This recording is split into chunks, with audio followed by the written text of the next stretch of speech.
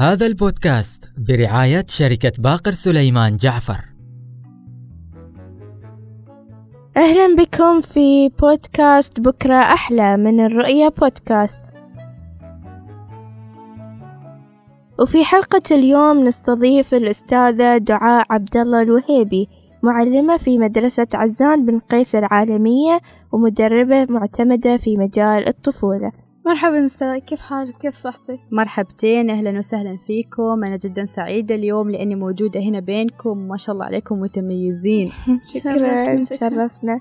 شرف لي طبعا. بداية أستاذة، خبرينا عن سر اختيارك لتخصص طفل ما قبل المدرسة. تخصص طفل ما قبل المدرسة أنا ما أقدر أقول أني أنا اخترته، الأقدار ساقتني لهذا التخصص، لأنه ما كان اختياري. أنا ما حطيت هذا الاختيار في تعرفوا أنتوا في النظام اللي هو القبول الموحد لازم تحطي أول اختيار اللي أنت تريدي. فإيش اللي صار أني أنا حطيت اختيارات أول شيء علمية، كليات العلمية في جامعة السلطان قابوس. حطيت هذا الاختيار لأنه أنا كنت حابة أني أدخل جامعة السلطان قابوس، فكان من ضمن الاختيارات في التخصصات العلمية أو الكليات العلمية هذا الاختيار، بس كان آخر شيء. في بداية الأمر طبعا أنا ما تقبلت نهائيا هذا التخصص، حاولت ما كان عاجبش أبدا، ما تقبلت أني أنا ليش اخترت في هذا التخصص. يعني حاولت أني أنا أقنع نفسي. يعني السنة الأولى كانت تعرفوا فاونديشن، السنة الأولى يكون فاونديشن اللي هو السنة التأسيسية. حاولتي إنك تغيري الكلية ولا الجامعة؟ لا طبعا التخصص. أيوة، بس التخصص كنت أحاول يعني أقنع نفسي إني أنا أحاول إني أشد حيلي علشان أغير. لكن إيش اللي صار إنه تعرفي لما تجلسي مع نفسك وتحاولي يعني تقتنعي إنه أكيد هذا الشيء خير ليش أنتي، إنه الله سبحانه وتعالى اختاره هذا الشيء. فحاولت يعني من غير إنه أهلي حاولوا إنه يقنعوني إنه هذا الشيء ممكن يكون جيد ليش. فمرت السنة الأولى جربت هذا التخصص، السنة الثانية خلاص بديت إني أحب هذا التخصص، مش بس حب عادي، كشغف واهتمام. يعني حقيقة عجبش إنه يعني ما ندمتي إنك اشتغلتي؟ لا أبد، كشغف واهتمام. ما اكتفيت أبدا بالتخصص الجامعي، حتى يعني حاولت إني أتعمق في هذا المجال، في هذا الموضوع. حاولت إني أدخل دورات ورشات تدريبية في مواضيع الطفولة. حدثينا أكثر عن هذا التخصص وماذا يتضمن؟ التخصص هذا دراسة تقدر تقولي 4 سنوات، تدرسي عن الطفل كامل. يعني تدرسي يعني كل شيء، نمو الطفل عقليا، جسديا، ذهنيا، من البداية لحد عمر ما قبل المدرسة. حتى في بارت من التخصص اللي هو جزء معين من التخصص، فصل أو فصلين كذا تدرسي اللي هو عن الأطفال ذوي الاحتياجات الخاصة، كيف تقدر تتعاملي معاهم وكذا. حلو ما شاء الله.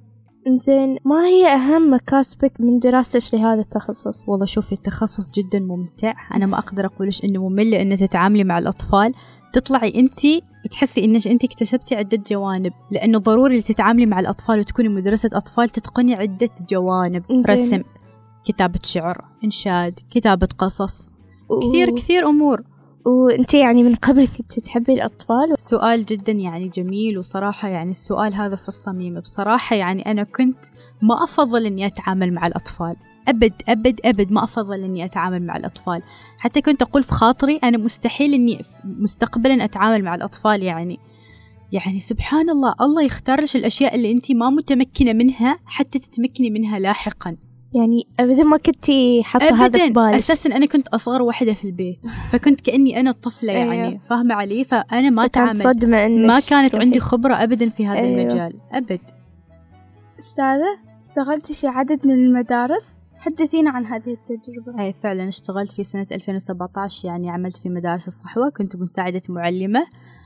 الحين أنا حاليا معلمة في مدارس ABQ اللي هو بالتحديد مدرسة عزان بن قيس العالمية.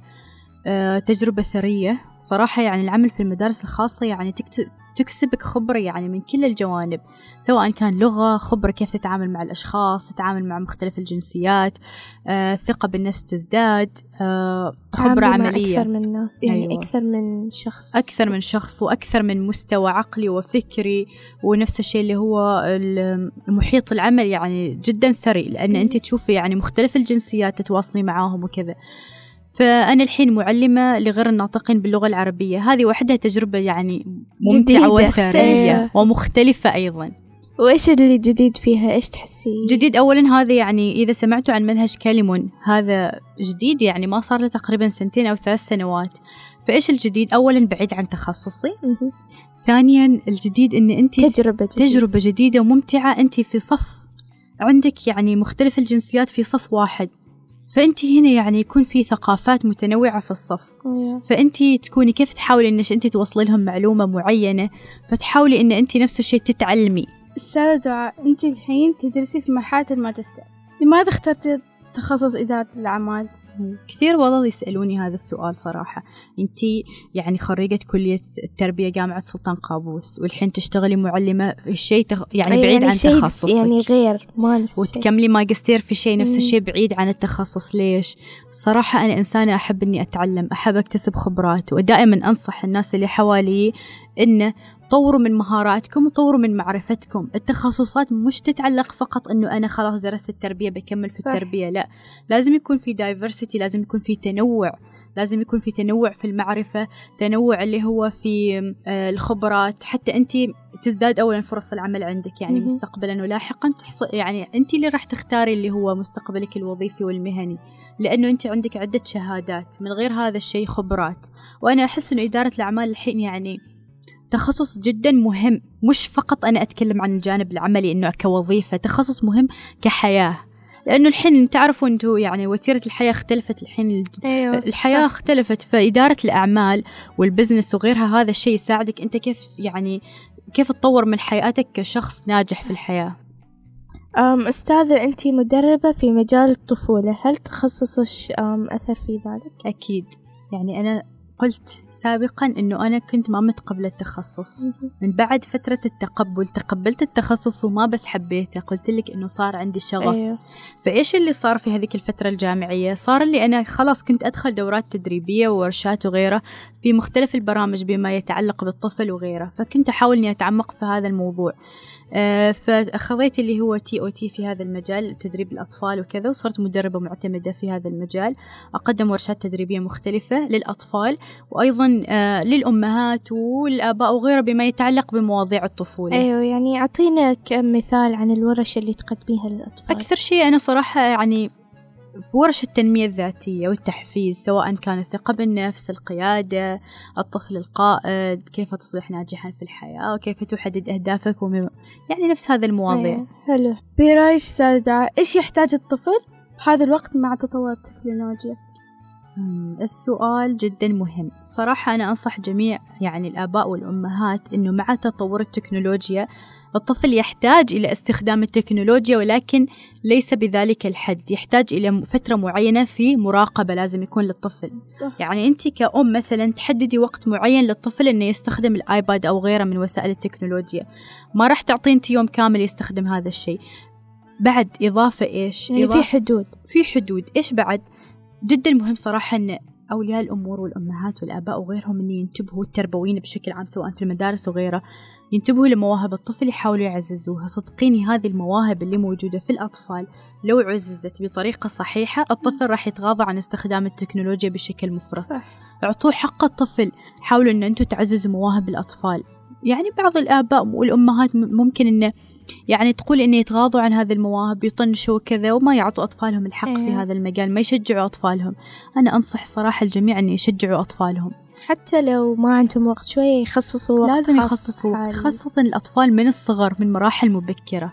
صدقيني لو هذا الطفل حصل وقت كافي إنه يمارس مواهبه وهواياته راح يطلع إنسان مبدع في الحياة لاحقا. زين، وكيف نحفز الأطفال لحضور الورش والتفاعل معها، يعني يكونوا بعيد عن إدمان الألعاب الإلكترونية؟ طبعا على حسب الورشة. يعني شوفي بعض الأحيان لما يجي يسألوني على بالهم من الورشة تكون مملة يعني، فأنا أقول لا، يعني نحن في تخصصنا وفي مجالنا تقديم المعلومة تكون عن طريق اللعب أو طريقة ممتعة بحيث أن الطفل يستانس لما يأخذ المعلومة. أطفال مستحيل راح يتقبلوا إذا نحن كبار ندخل مكان معين نجلس ونسمع كلام حشو وبنمل. أيوة حدنا أيوة، فلازم الأطفال يعني توفر لهم بيئة ممتعة فيها اكتيفيتيز، فيها مناشط، فيها ألعاب، فيها ماتيريالز، فيها طفل يشتغل. الأطفال حركيين بحد ذاتهم، يحبوا إنه يشتغلوا ويحبوا يتحركوا، يحبوا يتعلموا، يحبوا يتفاعلوا. فدائما الورشات التدريبية أكثر شيء تكون تفاعلية. إنزين أستاذة، في ألعاب إلكترونية مفيدة للأطفال وفي ما مفيدة، كيف نقدر نفرق بينهم؟ أكيد في ألعاب مفيدة وفي ألعاب ما مفيدة. طبعا أولياء الأمور والتربويين بشكل عام لازم يعرفوا أن يميزوا هذه الأشياء. لازم يخضع هذا البرنامج أو الابليكيشن أو أي لعبة أو أي شيء، لازم يخضع إلى التجربة من قبل ولي الأمر أو التربوي منهم التربويين هم المعلمين، فلازم يخضع للتجربة، يشوف لا في أشياء تكون ما مفيدة، إيش بيستفيد الطفل؟ اجلس صح. مع نفسك اسأل. أيوة وش في بيتعلم حاجة معينة يعني لما ينزل هذه اللعبة أو التطبيق. إذا شفتوا إنه يتعلم حاجة معينة وغير مضرة للطفل بإمكان الطفل إنه يستخدمها. عندش اللي هو التعليم الأطفال اللي هم الصغار، ألوان، ألعاب، كلمات، حروف وغيرها. أيوة. حتى نحن الحين نعلم اللي هم غير ناطقين باللغة العربية في تطبيقات جدا يعني مفيدة وممتعة إنه يتعلموا اللغة العربية. أيوة. فيها. إيش هي نصيحتك للأولياء الأمور لتطوير مهارات أبنائهم؟ أهم نصيحة، خصص وقت لولدك أو لبنتك. يعني دائما أولياء الأمور دائما خصصوا أوقات لهم، عززوهم، لازم يكون في تعزيز، لازم يكون في تشجيع. أي موهبة صغيرة نموها، خصصوا لهم وقت، يعني دخلوهم معاهد تدريبية، دخلوهم ورشات، دخلوهم نوادي صيفية، اشغلوا أوقاتهم بكل ما هو مفيد. لازم تسوي لهم جدول في حياتهم. حاولوا تعلموا أطفالكم إن الوقت يستفيدوا منه بكل دقيقة وثانية، إن يتعلموا من كل ثانية ودقيقة من هذا الوقت، ما إنه وقتهم ثمين يعني، وما إنه يروح هباء منثورا. أصلاً داخل كل طفل في موهبة بس يعني ما يطلعها لأنه مدفونة داخل. أيوة، فيحتاج إلى التشجيع حتى يطلع هذه المواهب. أيوة صح. وآخر شيء كلمة لكل من وقف معاش وشجعش بمسيرته. كلمة أوجهها لكل من وقف معي أني أنا ما راح أنسى كل شخص وقف معي في مسيرتي، سواء كانت مسيرتي الدراسية المهنية والحياتية. مستحيل أنسى كل شخص وقف معي، ومن هذا المنبر أنا أقول أنه إن شاء الله لو قدرني الله وصلت إلى مراتب عليا راح أرد لهذا المعروف. آخر شيء نقول إن شكرا لك أستاذة، تشرفنا وسعدنا بوجودك معانا، نورتينا في الاستوديو وتعلمنا واجد منك. شكرا صراحة. أنا سعيدة جدا بتواجدي معاكم، والشكر لكم يعني، والشكر موصول لكم أنتم كطاقم، والشكر أيضا موصول لأستاذ محمد نصر والأستاذات الفاضلات. صراحة يعني اللقاء كان معكم جدا ممتع، وإن شاء الله لكم مستقبل باهر إن شاء الله. شكرا مستمعينا، انتظرونا في الحلقة القادمة، وتابعونا عبر جوجل بودكاست وأبل بودكاست وساوند كلاود، وشاركوا هذه الحلقة لأصدقائكم، وإلى اللقاء.